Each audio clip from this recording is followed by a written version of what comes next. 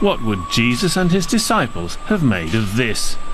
A high-tech camera floating around in a church. The entire fresco is being filmed. The flying lens is recording detailed images which will then be passed to a restorer. This method doesn't require scaffolding, so it saves a lot of time. But what's with the balloon? It's an ingenious invention that counters some of the disadvantages of drones. A normal drone is much louder and can only fly for 10 to 20 minutes. If the drone malfunctions, it crashes to the ground like a stone, and it weighs 2 to 3 kilos. So we're the only ones in the world that are allowed to fly over people, as long as it's not huge crowds. Helium allows the balloons to fly through long tunnels for inspection purposes, or to monitor building sites. They can also facilitate virtual visits, say to a trade fair, and generally provide help wherever relatively small payloads are involved. The H-aerodrones combine aspects of a helicopter, a plane and a balloon. They can be flown right up into the stratosphere, where they could potentially be used instead of satellites in space. The technology was born in the southern German town of Baden-Baden. A humble apartment in the city centre serves as the company headquarters. Director Saba Singer is linked with engineers all over the world. Long-distance working was the norm for him well before the pandemic started. He's now backed by a number of large-scale investors, but he's still keen to keep costs low. The certificates on the wall testify to the approval of international experts, but unlike his invention, Saba Singer is very down-to-earth. Awards like these are important, but what's much more important is being able to help with industrial processes, that you become more effective and more cost-effective, that you create technology which genuinely adds value. And this is what that added value could one day look like. A drone that can fly for an unlimited period of time.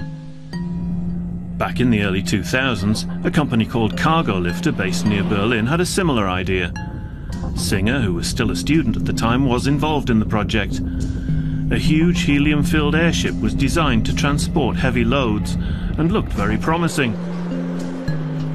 But the project was too big, and the company went bankrupt before the airship was built. Singer is taking a different approach. He started off with small applications which he now offers in 3 different sizes. Every so often new ideas come up. An engineer friend of his has just sent a design for improving one of the components. So he's making it with a 3D printer, ready to discuss the idea later in a video conference. But are there potential ethical issues involved? Could these products be used as a new form of surveillance technology, for example? There's a philosophy. You can use a hammer to defend yourself or to build a house. But it's cooler to build a house. You can still see later what else you could use it for. Right now the drones are plug-in models, but Singer's goal is to have solar-powered drones that can fly for an unlimited duration. He's just received some sample solar tiles that he hopes will provide the answer. He also likes to keep track of what other manufacturers are doing, but insists there's no major element of competition.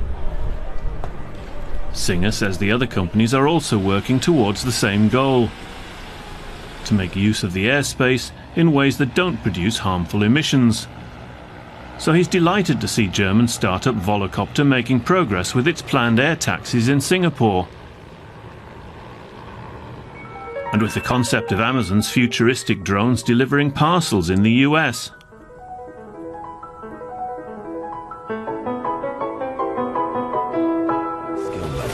Feel the thrill of immersive flight. And when the Chinese company DJI produces dramatic footage with its film production drones. No matter which controller. But Singer's own focus is elsewhere. One area we're interested in is digital tourism. That would allow you to see the Notre Dame or another cathedral without traveling halfway around the world. Especially, say, for history or architecture students who don't want to travel. Back at the church in Baden-Baden with Jesus and his disciples, the helium drone goes about its work so slowly and gently that it barely disturbs the calm at all the way down to the relatively soft landing.